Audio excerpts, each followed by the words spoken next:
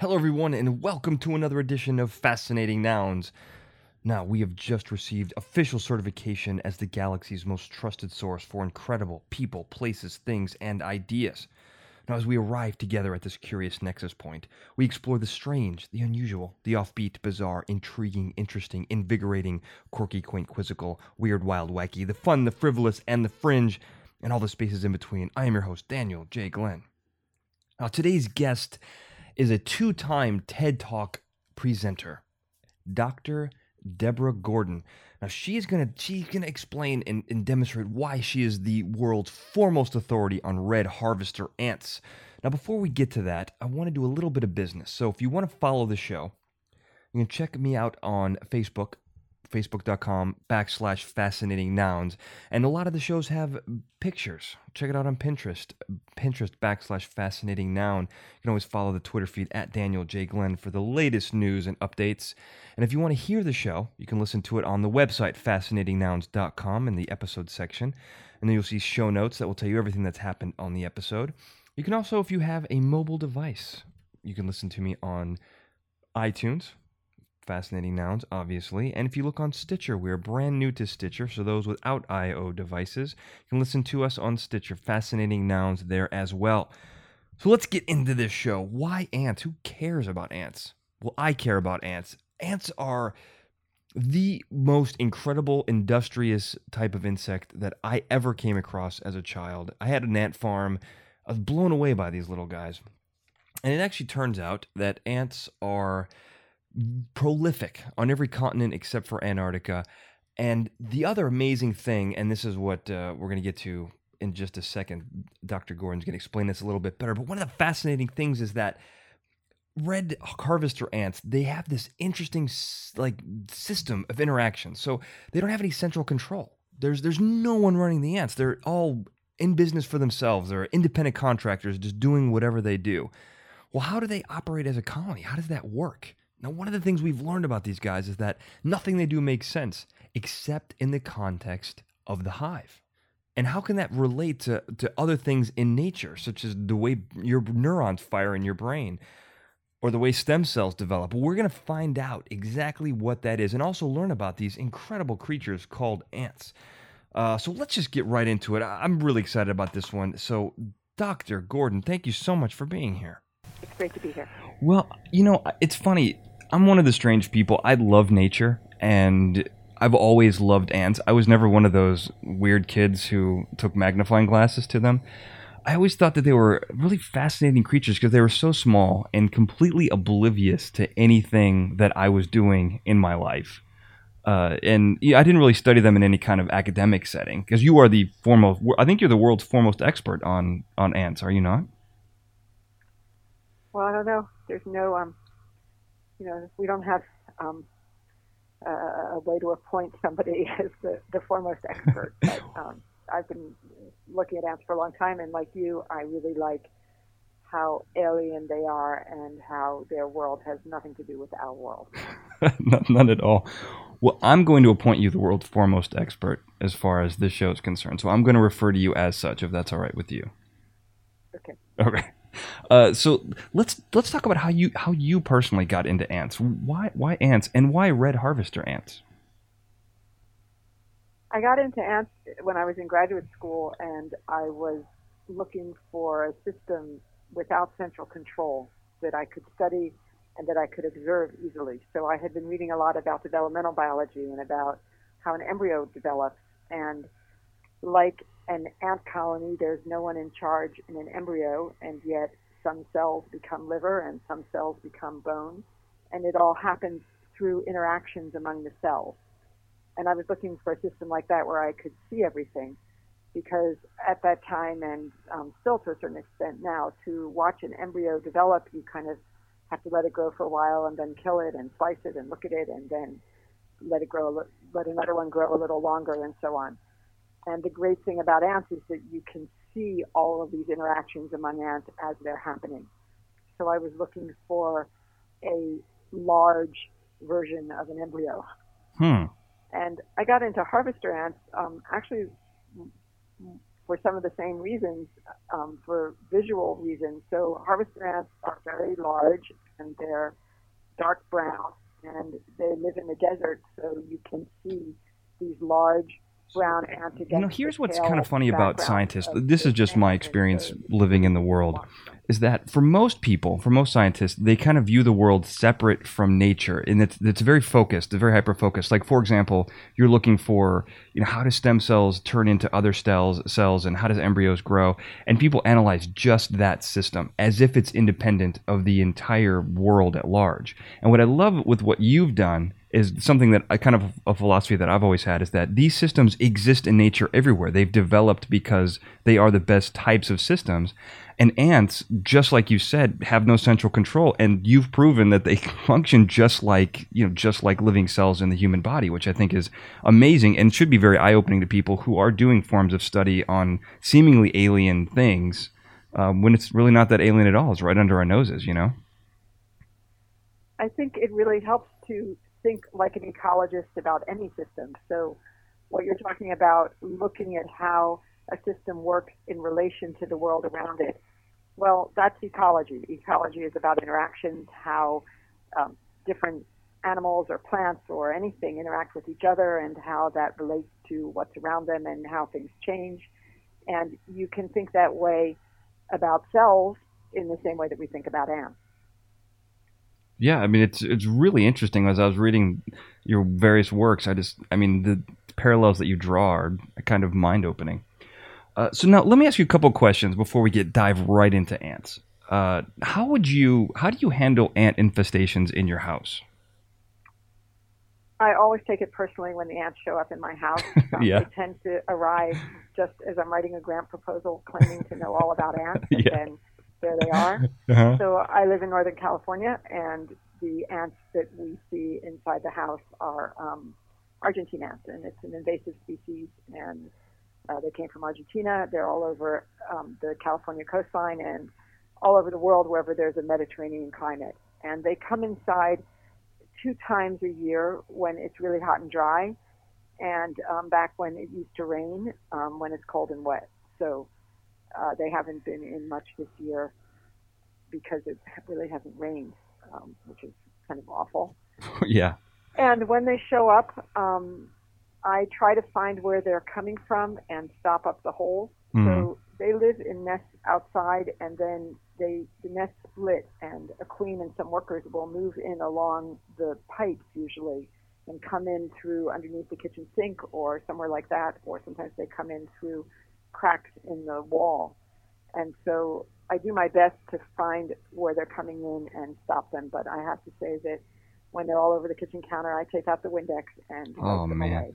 So now my children have been with me enough on various ant field expeditions that they really object to the killing of ants. And so in my house, I am the evil ant murderer. And my children are saying, no, don't do that. But sometimes I do. No, that's all right. Well, I mean, for me, if they're flying all the way from Argentina, they must be really big fans of your work. So all right, that's a bad joke. So when you were growing up, did you have an ant farm, or did this all come later on? No, I didn't have an ant farm. I wasn't very interested in ants. I grew up in Miami Beach, and the ants around were, first of all, fire ants, which are not very friendly. Mm-hmm. And there were some big ants, which now I know to be carpenter ants, which I kind of thought were interesting, but I didn't think of myself as a scientist, and I didn't really pay that much attention to ants when I was a child. Okay. And final question before we jump right into ants. Are you someone's aunt? Yes. Are you? Well, I'm an aunt. An aunt? I'm an aunt. Oh, pardon. To several people, yes. That is great to hear. Yeah. So let's talk about ants anatomically. What makes up an ant, that family? Ants are insects, and they have 3 parts: a head, a thorax, and an abdomen. And they have 6 legs, which come off the thorax. That's the first thing I look at whenever I see any animated ants or cartoons of ants, is did they put the legs coming off the thorax, because that's really where they come. Like in movies like Ants, ANTV, or Bug's Life, often people draw the two two of the legs that's coming off the abdomen so that the ant can stand up and walk around, but they don't Yeah. actually ever really do that.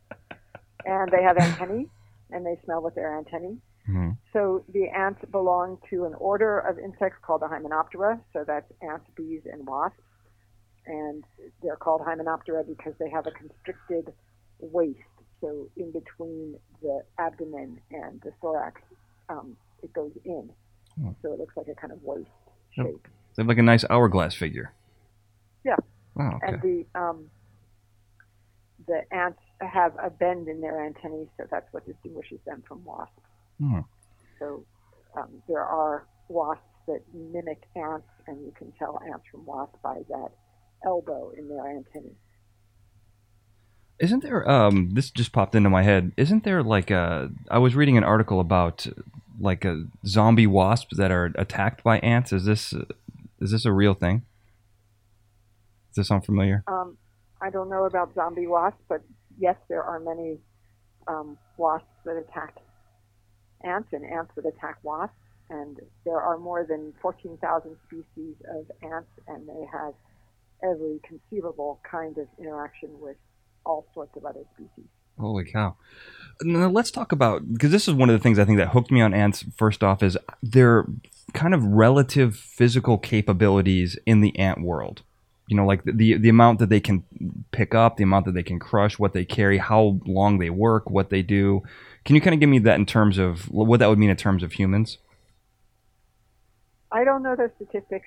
People ask me that all the time.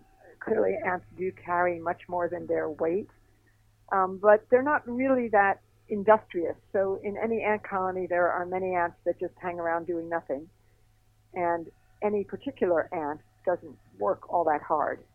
So we get the appearance of industry because we see lots of ants doing things. But if you were to follow a particular ant, it would turn out that that ant might not do very much that day. Oh, really? That's kind of, they're very corporate in that way. They kind of look busy, but they're not really busy. That's pretty cool. That's really funny. All right, so let's talk about the colony itself. So what drew you to it, and what is really fascinating about it, is that a colony itself, which is made up of thousands of ants, really has no no central control. There's no one telling them what to do. Can you kind of dispel the myth of the queen being in charge? Yes, even though the queen is called the queen, she doesn't have any authority or power. She just lays the eggs. So we call her the queen because she's the reproductive female. In some species of ants, there will be more than one queen, and they are like the ovaries of the colony. They lay the eggs. They make all of the workers and the daughter queens and males. So their job is to make more ants. But they don't tell anybody what to do. They don't decide who goes where. They don't delegate work. They don't have any special authority or power. What's a daughter queen? Well, ants don't make more ants. Colonies make more colonies, Mm-hmm. and they do that in so colonies reproduce with other colonies. In many species of ants, the reproductives are winged. So if you've seen ants with wings flying around, those are the reproductives that produce new colonies. So in lots of species, it happens once a year that all of the colonies in a population send out daughter queens. We call them gynes before they're mated. So daughter reproductive females and males, and they all go to some central place where they mate. So brothers and sisters don't mate within the colony. They mate with, so a daughter queen from one colony will mate with a male from another colony. And so after this big mating aggregation, then the males just die, and then the newly mated queens fly off and start new colonies. And this is just within the individual species of ants, right? Because the way you described it, it looks like a big orgy, I guess, for lack of a better term, where there's just ants everywhere, looking to hook up. Is that kind of how it works? Yes, the flying ants, the reproductives, all get together in this big mass of ants, and that's where they mate. But it's only one species at a time. Oh. Oh, the group. So the group of mating ants is only one species. They kind of Yes. they space So it if out. there are, yes, if there are 20 colonies in the neighborhood, then somehow they manage to coordinate to do this all at the same time, which is an interesting question in itself. Yeah. And each colony sends out its winged females and males, and they all go to some central place and they mate. And then the males die. And then the newly mated queens fly off from there and start new colonies someplace else. So that's how colonies make new colonies. And the queen in each parent colony is producing that colony's reproductives to send out to that year's mating flight. And they kind of know when to go out, right? Like there's some kind of signal that all the red harvester ants are like, oh, today's our day to, and then they pop out of the nest and then they go meet, right? Like, well, yeah, it's different in different species, but in harvester ants, it's definitely linked to the rain. So they have their mating flight in the summer. They're nesting in ground that is so leached it's like rock. And I don't think that the queens can dig unless it's after rain, which softens the soil. Oh, that makes sense. So during the season when it's raining a lot, which is in the summer, you see the winged ants coming up and looking around and maybe about to fly, and often the workers pull them back in. Not today, not today. And then on some day, if enough of the males manage to go, they put out a scent that's very strong and attracts other males, and eventually when it gets strong enough, then the females fly too. So it's kind of a question of accident in part. Well, what has to happen is that enough male ants have to get out to put out enough pheromone to get the rest of them out. So It's not really that everybody says, okay, today's the day, but enough of them say today's the day to get everybody else going. They hit like a critical point, like a critical mass of scent that gets the women to come out. So you raised a couple of points. I'm going to try to get back to them. So the first, which I think a lot of people find interesting, is this is literally the guy's only job in the colony, right? Like they don't live very long. Yep. So unlike the movie ants, they're only alive for a few weeks, and that's it. That's all they do. And then the men disappear basically out of the history of ants until the next mating season, right? Because the colony's all female. Is that correct? That's right. So the colony consists of sterile female workers. Those are the ants you see walking around, and then one or more reproductive females that we call queens. And the males are only around for maybe a few weeks in between the time that they're produced and the mating flight. That's how it happens with the harvester ants. In other species of ants, it's different. For example, in the tropics, they have many mating flights in a year. Some species have many mating flights in a year. So they're always producing males, sending them out. Then they make more and send them out. So the males may be around for longer, but they're not doing anything except waiting to go out and mate. Wow. And so that's really almost like it's like an Amazon kind of culture in a way. Like the women rule, they take care of everything. It's very progressive and it's very egalitarian, right? Well, it's egalitarian except that nobody has any power and nobody really rules. Right. But it's definitely all female. Yeah. And the other really interesting fact, and then I promise we'll move on from reproduction. This blew my mind too, is that once the females mate, they live for 15 to 20 years, and they reproduce using only the sperm gained in that first mating session, right? That's right. That's so crazy. A harvester ant queen can live longer than that, maybe 20, maybe 30 years. The oldest one that I have at my long-term study site is 30 years old. And they go on producing all of the ants in the colony year after year, using only the sperm from an original mating session, in which they may have mated with many males all on one day, and then they store the sperm for the rest of their lives. Wow. I mean, there's so many mind-blowing parts of that. Not only the fact that we're talking about an insect that lives 30 years. Dogs live 15 years. You're talking about a very, base type of, and the life form scale, a very, less evolved thing that lives 30 years, and it has not only can it has to keep the sperm at viable levels and viable temperature for 30 Yes. years. That's crazy. Yeah. I mean, it just blows my mind. So you mentioned the site that you go to. This is really cool. So you've been studying this site for how many years now? I've been censusing the same population since 1985, Wow. so since graduate school. I never thought that I would be doing it this long, but now that I've started, every year, of course, I keep going because I've been able to track about 300 colonies year after year and figure out how long they live and how their behavior changes as the colony gets older and larger. Wow. And so you're still studying a colony that still exists then? Because if you've been doing it 30 years and the oldest one is 30 years, I mean, it's still kicking then, right? Yeah, that one. I mean, a lot of them have come and gone. Yeah. So it's not the same 300 colonies year after year, but the population has stayed at about 300 colonies. Wow.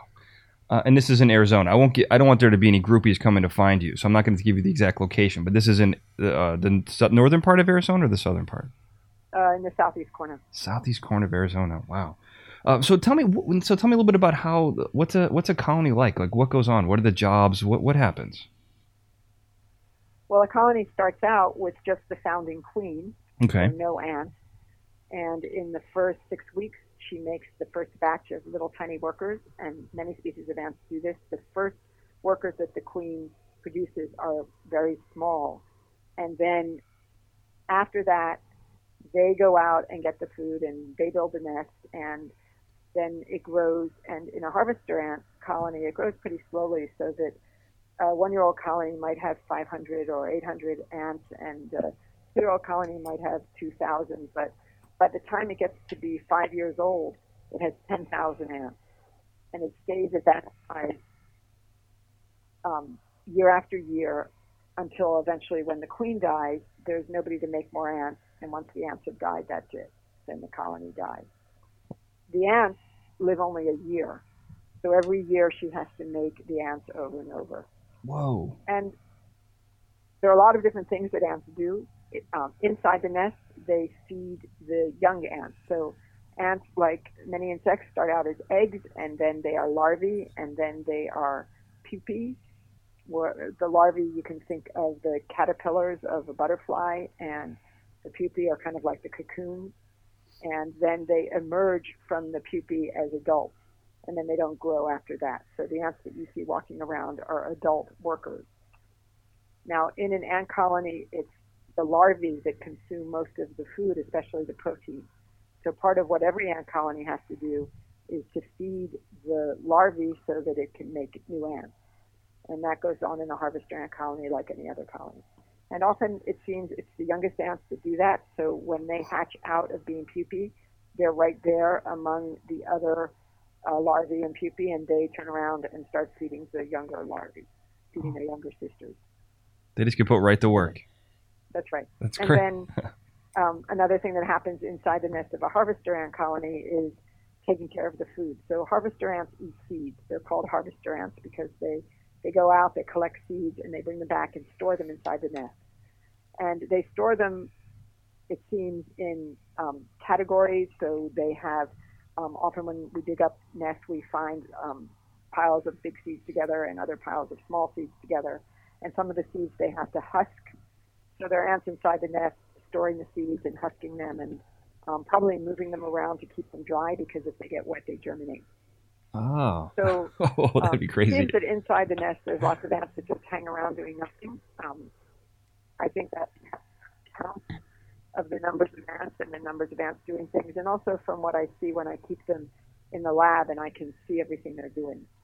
And I've learned the most about what the ants are doing outside the nest, because that's a lot easier to see than inside the nest. Right. These nests go down for 2 meters, basically in rock, and to get them out of the nest, we have to get in there with pickaxes, and it's a big production, takes all day. And so I have watched ants a lot in the lab, but it's hard to see what's going on deep in the nest in the field. But you can see a lot about what they're doing outside the nest. So outside the nest, I divide what I see them doing into 4 tasks. So the first is foraging that's going out in streams of ants that then disperse and search around for seeds and bring them back to the nest. So the foragers go out in these long streams that are sometimes sails, sometimes more like big blobs. They get seeds and they bring them back. Then there are the ants that I call patrollers. They come out early in the morning. There's not very many of them. And they just move around the foraging area, and then they come back. And it's their safe return that tells the foragers that it's okay to go out. So they're not really to find anything, but to signal that it's not a day where it is raining so hard or the wind is blowing so hard that you can't get back. And they also interact with the patrollers of the neighboring colonies, and they help take care of the business of trying to avoid overlapping with the neighbors' foragers. So that's the second one, the patrollers. Then there are the ones I call the midden workers, and they basically sort out the garbage on top of the mound. So these species make these big mounds that are covered with pebbles.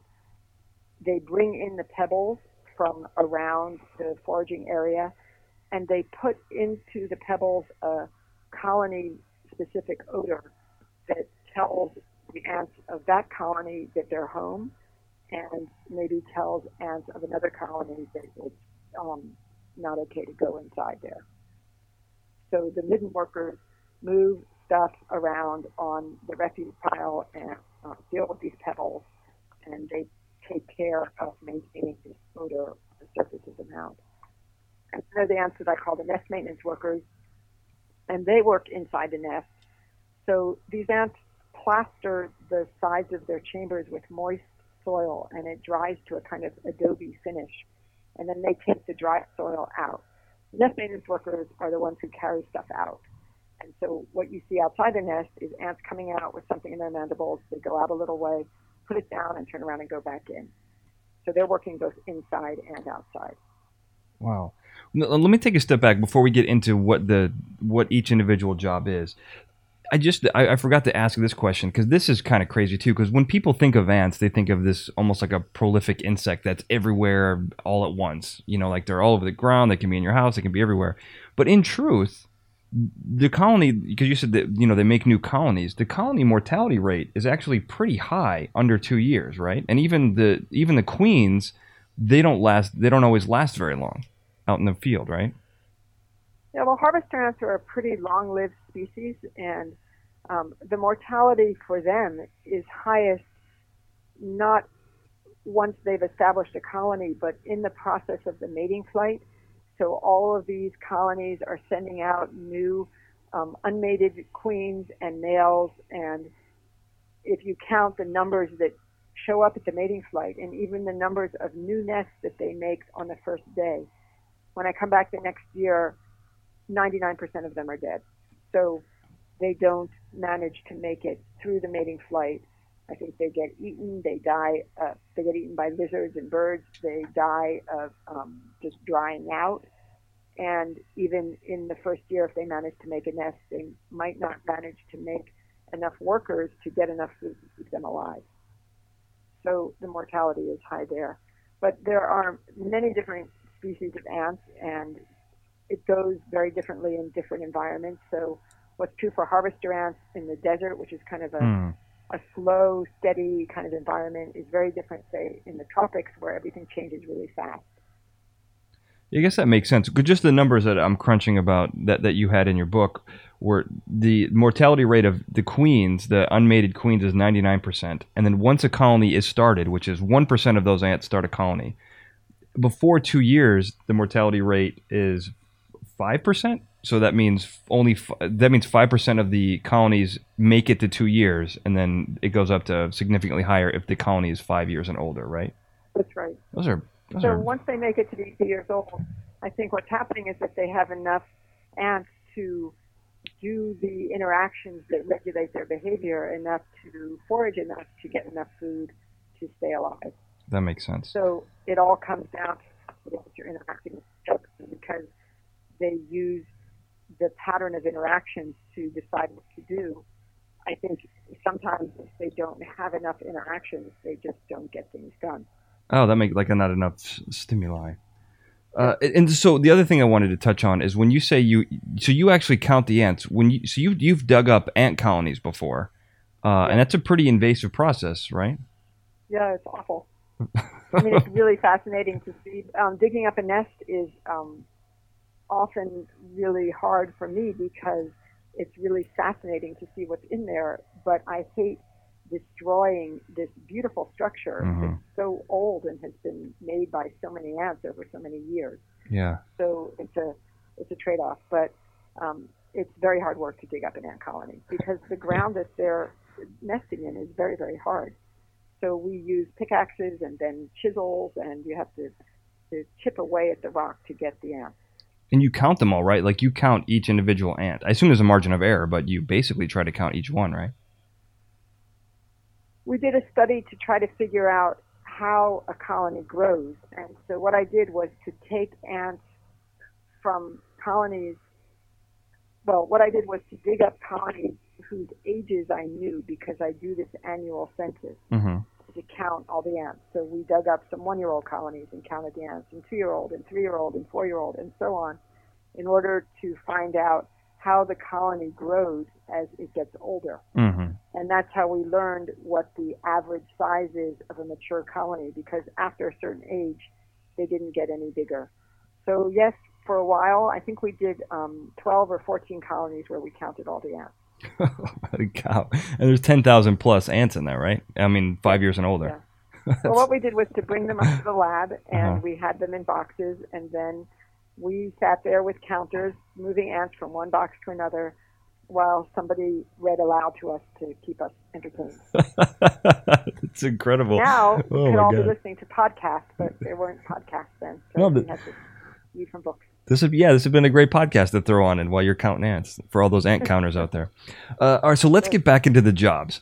How do ants get those jobs? I mean, is this nepotism? Do they have to show that they're qualified? And not only how do they get the jobs, but how do they learn the jobs? We don't know how ants learn their jobs. It looks like they just do it, and so that's a mystery. We don't know how they figure out what to do, but keep in mind that it's not rocket science. So an ant basically either picks something up or puts something down. So either it goes out and it finds a seed and picks it up and brings it back, or it picks up something that's refuse inside the nest and goes out and puts it down and comes back in. So that's about really all there is to it. When you break it down like that, it doesn't sound very impressive. It's still an interesting question. How does the ant know what to do? And it's interesting, especially because an ant moves from one task to another. So when an ant is younger, it works inside the nest and eventually moves to work outside the nest. And there is a flow of ants from one task to another. And whether an ant does something on a particular day depends on what the colony needs that day. So an ant doesn't wake up in the morning and say, okay, today, I'm assigned to be a forager. An ant does flow through on the scale of weeks from tasks inside the nest to tasks outside, like foraging.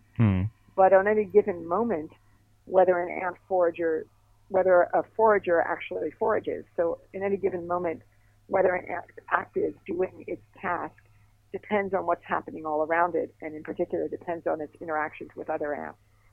So you have to think of it really as two processes.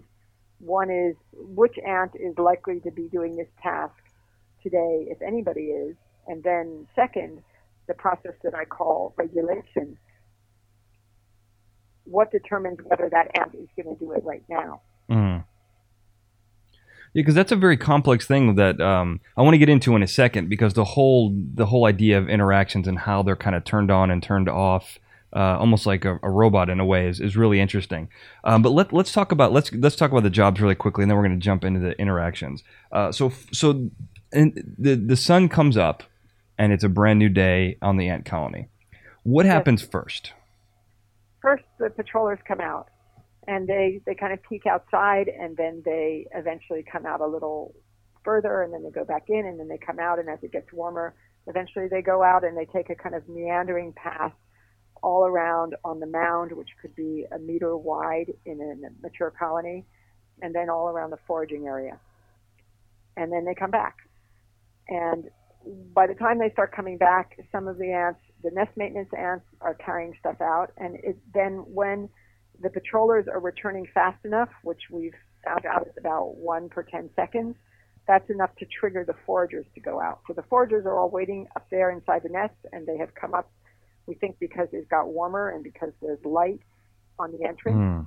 And when the patrollers come back fast enough, when enough of them are coming back, then the foragers go out.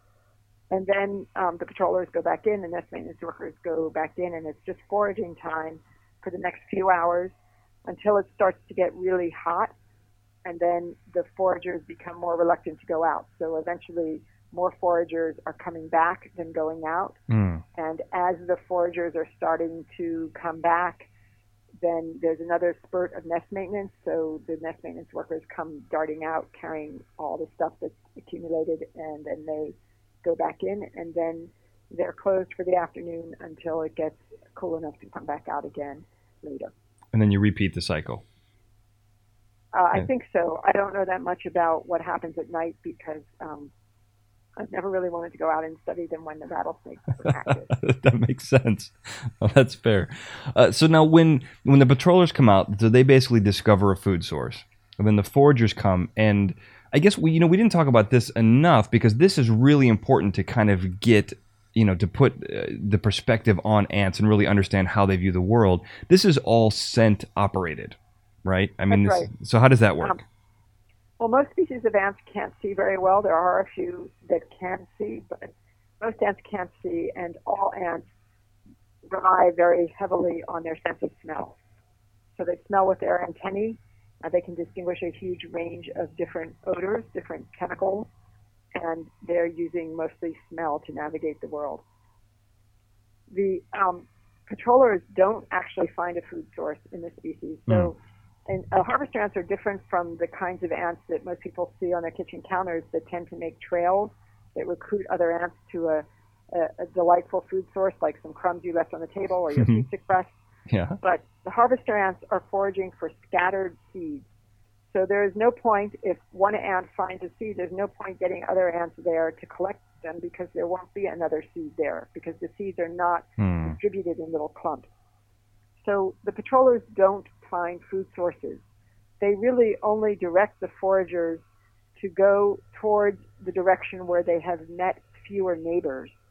So because everybody is looking for scattered seeds, it doesn't pay either side, either colony, to forage someplace where another colony is foraging because either one might find the seeds that are out there.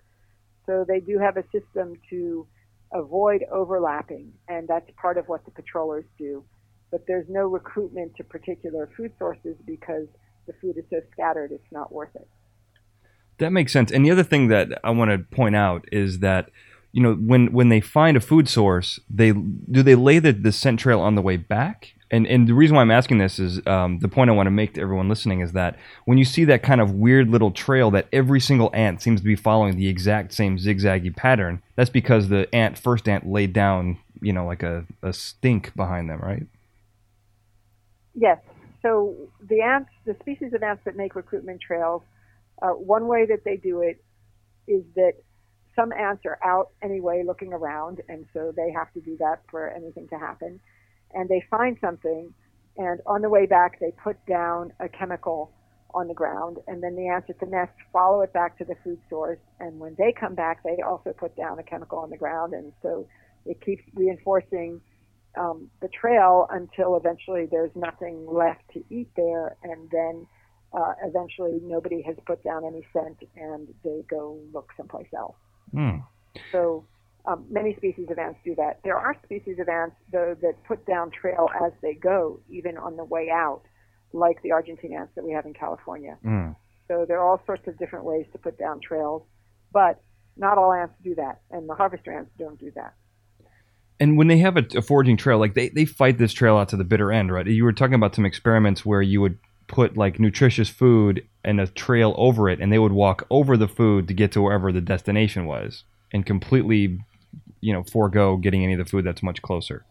Yes, I've never been able to get harvester ants interested in my cooking or any food that I could supply for them. They like Oh, millet, sorry. so now I know I can sometimes tempt them with millet. But it's not that they were trying to get to the destination. Oh. It's that the direction that the foragers go to search at random in a scattered area for scattered seeds, the direction that they go can't be changed by food once they have set that direction.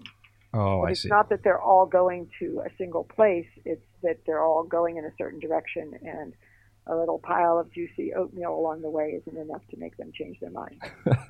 I'm sorry about that. That's really funny. One other quick question. This is just a quick side note, but I just popped into my head. So these colonies underground are huge. Do they ever, when they're building the nest, do they ever run into other like colonies next to them? I mean, do they ever like accidentally break down a wall and like pop into someone else's nest? I think that there are species of ants. I know there are species of ants that may run into other colonies and all sorts of other things when they're digging in the ground. But those are species that live in much softer ground. So these ants are digging in rock, and it's actually a cone-shaped structure. The outer edge of the mound is the outer limit of the cone, and then it goes in. So they don't go sideways. Okay. And it could be another 8 or 10 meters to the next nest, and they just don't make tunnels like that. Now, there are species of ants that do that. For example, fire ants that we now have in the southeast and into Texas. Those ants make foraging tunnels underground, so they're always digging around everywhere underground, and that's how they collect food, and they do bump into each other's tunnels. But the harvester ants don't do that. And so how that kind of begs the question, like, what does ant fighting look like? I mean, what do they fight over, and how do they get into it? Again, there are all kinds of different ways that ants fight. Harvester ants aren't very big on fighting. They have a few fighting days, it looks like, in a given year.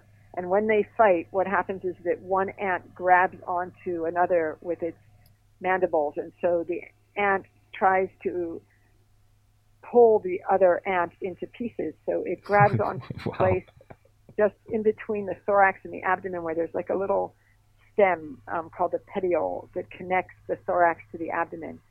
And in harvester ants, sometimes they stay attached so long that the attacking ant dies from desiccation. It just dries out. And its jaw muscles are strong enough that it just stays attached, and the rest of the ant breaks off. So in the fighting season, you see ants walking around with the head of their attacker clamped on, and I think they have to wear that for the rest of their lives because it just won't come off. That's great. And no one can, I guess they don't even know enough to take it off. There isn't like a protocol for removing enemies from your waist. I don't think so. I don't think they have a tool for that. No. That's really, and they can get into the hole into the back into the nest. I imagine if you have a big head on there. Oh. Yeah. The head is small enough. They can fit. Yeah. So let's talk about some of the interactions, like this whole system of interaction between ants and how, because you've studied how they can kind of switch tasks, and I also want to get into this. This was also a stat I knew nothing about, is that there are thousands of ants that are just hanging around doing nothing in the nest. That's right. Like, that's right. Let's talk about them first. Let's talk about what does that mean, doing nothing? What are they actually doing? Well, they're kind of milling around. Sometimes they groom each other. Not much. They're literally just hanging out. Yep. They might be thinking deep thoughts, but we don't have a way to know about that. Right. So how do they get turned on then? Like, how do they like switch on and then start doing stuff?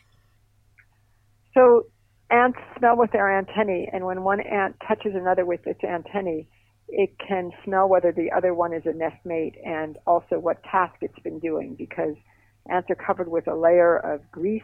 They're long-chain fatty acids, and they carry the colony-specific odor, and they also change according to what the ants are doing. So, for example, an ant out in the sun starts to smell different because of the effect of the sun on the chemistry of these hydrocarbons on its body.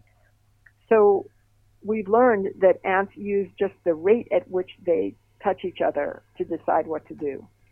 So each ant is using its recent experience of antennal contacts with other ants, and the only message really is the fact of having met. And this pattern of interactions creates a network, and that's what's regulating the behavior of the colony. So, for example, a forager doesn't leave the nest until it has enough contacts with returning foragers with seeds. And so it's these repeated contacts. It's smelling many ants coming back with seeds that tells the forager to go out and look for a seed itself. So it's actually a simple kind of positive feedback where the more food there is out there, the faster ants come in and the more ants go out because they're meeting more returning foragers. And so that's how they switch tasks when they realize that what they're doing probably isn't as beneficial. And then they switch with enough positive feedback to do something that's maybe more beneficial to the colony. Well, that story about the foragers, that algorithm that the foragers are using is just within the foragers. Between task groups, it's a little different because not every ant can do every task. In harvester ants, there's a flow of ants from nest maintenance, which is done by ants partly inside the nest, out to foraging. So a nest maintenance worker can become a patroller or a midden worker, and any ant, a patroller or a midden worker or a nest maintenance worker, will switch to forage if a lot of food becomes available. So foraging is the sink. So the process is really about whether it's worth it to switch from something else to become a forager. There are way more foragers than ants in any of the other tasks. There's one thing that I want to make sure everyone heard, because you said it very quickly, but this is really crazy. They have a colony-specific odor, which means that all of the ants of a colony smell a certain way, and that other ants can tell what colony they're from or what nest. I guess if they're only a fellow nestmate, they probably don't have a list of all the other nest smells in the area.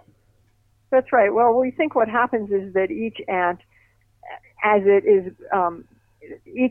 it grows up in the ant colony, if you like, or anyway, as it emerges as an adult in the ant colony and meets many nestmates, over and over meets a lot of ants with pretty much the same odor. And it creates a kind of a boundary between what smells like us and what's different. And then over time, as it meets more and more ants, and if it goes outside and meets ants of another nest, it keeps adjusting that boundary so that overall the colony has a way to distinguish us from them. So not every ant gets it right all the time, but ants more or less recognize a collection of odors of their nestmates as being us, and anything that's really different as being somebody else. I'm going to give you a real-world application of your work that I bet you had never thought of before. Okay. In the TV show The Walking Dead, the zombies operate almost very similarly to ants in a way, where they're kind of milling around. Some of them are doing things. They don't interact with each other, so that's the part. I'm really just yanking this out of my keister on the fly. But they don't. But they do change tasks based on external stimuli, and they know each other. They know what zombies smell like, and you can fool a zombie, specifically in the Walking Dead mythos, by rubbing zombie guts all over you, and then you can kind of walk amongst them, which is very ant-like in a way. Yes, it is very ant-like. I watched this movie with my teenage daughter, which was something about Walking Dead. Mm-hmm. But they did interact with each other. The zombies did interact with each other, which, I mean, so that would be a crucial difference, because the ants need to interact with each other to regulate the whole thing. It wouldn't work otherwise. That makes sense.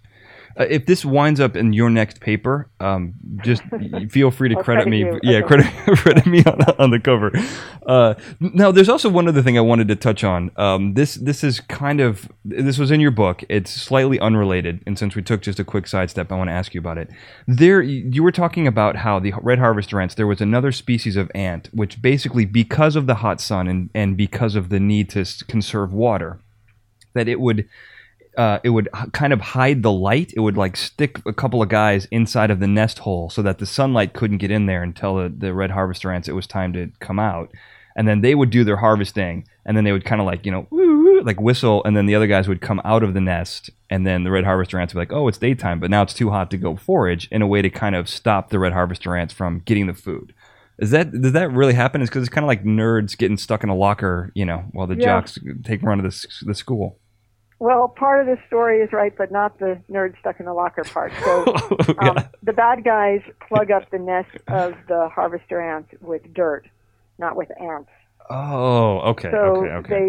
So what happens is that the ants that forage at night, early in the morning before the harvester ants come out, fill up their nest entrances with dirt, and they tend to focus on younger, smaller colonies. So they're kind of like bullies of the playground there, and they plug up the entrances of the harvester ant colony, and so the harvester ant colony doesn't know it's morning until eventually, I think because of the heat, they dig themselves out and they come out, but by the time they get out, it's late and they can't forage when it gets really hot. So by doing this, the bad guys, the Aphaenogaster or Novomessor, the name of those ants keeps changing, they keep the harvester ants from using up the resources that they're competing for because they're stuck inside during their normal foraging time. What a bunch of jerks. It's really funny though, but it is kind of a jerky thing to do. All right, so let's talk about. I think we've talked about everything on ant interaction, because I want to move into this next part, which is kind of the new stuff that you're doing, which is really cool, and it's also very cinematic. Moving on from The Walking Dead, ants in space. Right. Well, we had an experiment last year on the International Space Station. It's just about a year ago, where we asked ants to do collective search.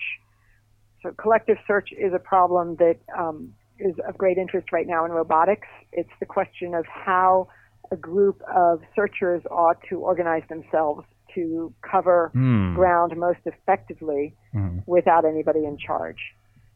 And the problem is actually a trade-off that has to do with density. So if you have enough searchers, so suppose that you lost a diamond ring in a soccer field, and you've got 1,000 friends to go find the diamond ring, you can each search very carefully in the grass right around your feet, because there'll be somebody near you searching over there. But if you only have a few friends, you have to get organized to say, okay, you go all the way up and down here, and you go all the way up and down there to try to cover ground. So you have to use straighter paths. And I did an experiment with Argentine ants on Earth, so nothing to do with space, where it turned out that the ants actually adjusted their paths according to density. When there were more of them in a small space, they used a more convoluted path and searched more carefully. And when there were fewer of them in a large space, they stretched out their paths to cover more ground. And so the experiment in the space station was asking whether a different species of ants would do the same thing. Would they, in microgravity, be able to adjust the shape of their path to cover more ground? So it's a very simple experiment, and I'd like to explain it because we're hoping now that kids will try it with different species of ants. And so we've posted on my lab website, we've posted a lesson plan. We're working with teachers to try to get this into the classroom more, and what I really hope is that kids around the world will try it with obscure species of ants that nobody's ever looked at, because I think that there are probably going to be really interesting algorithms for search that we haven't discovered yet. So the experiment consists of just creating a rectangular space with a barrier, letting the ants into half the space, and then opening the barrier to see what happens when the same number of ants have a larger space to search. So we change the density for them and look to see if they will adjust their paths. And I think that different species of ants will perform very differently. In fact, the species that we used in the experiment in space was the pavement ant, which is very common in cities all around the country and in Europe. It's not the same as the Argentine ant I did that other experiment with.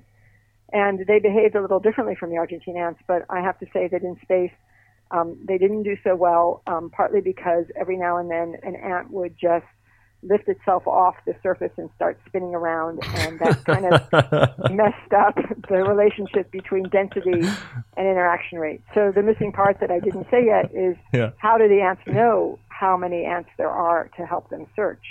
They don't have a leader who can say, okay, you go over there, you go over there. So they just use the rate at which they meet. So if there are more ants around, you'll meet ants more often, and you can afford to take a more careful searching path. You can afford to loop around more and search more carefully because the density is higher. So they use the rate of interactions as a cue to density. Huh. But in space, they didn't get to do that so well, partly, I think, because they were clearly working so hard just to hold on. Right. And also because every now and then the ants nearby weren't there because they were floating.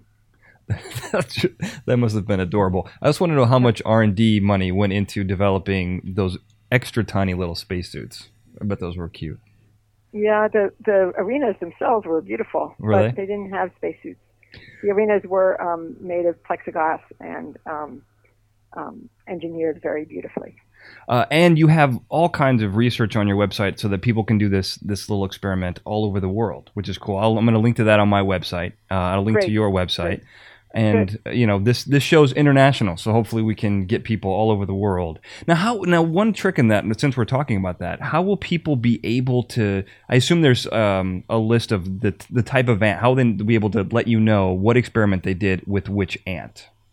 Well, we're going to put up an easy spreadsheet for entering the data, and figuring out what kind of ant you have is actually pretty easy because there's a wonderful ant website called AntWeb with beautiful photographs, and often it's really not that hard to figure out what kind of ant you have, but we will try to set up some process for identifying the ants for cases where it's harder. Yeah.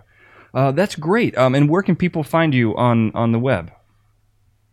Well, if you look for DM Gordon, so my middle initial is M, DM Gordon at Stanford, you'll find me. M is in Mary. Gordon, M is in Mary. Yes. Look for Deborah Gordon in the biology department, and it's very easy to find. Well, that is wonderful.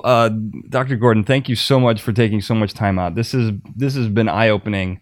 Ants are really cool little things, and I think the piece I really wanted to bring home here at the end is that this isn't really about insects. It's not about biology. I don't want people to think like, oh, this is boring school stuff. This is really, you make it seem like we are learning about a new culture.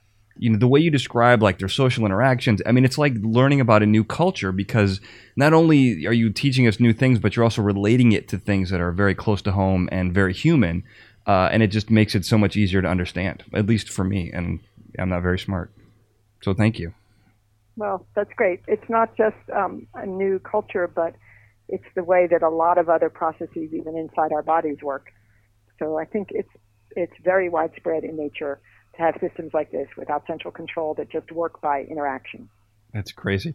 Well, Dr. Gordon, thank you so much for being on the program. Thanks. It was great to be here. And I want to thank everyone else for listening. Have a good night.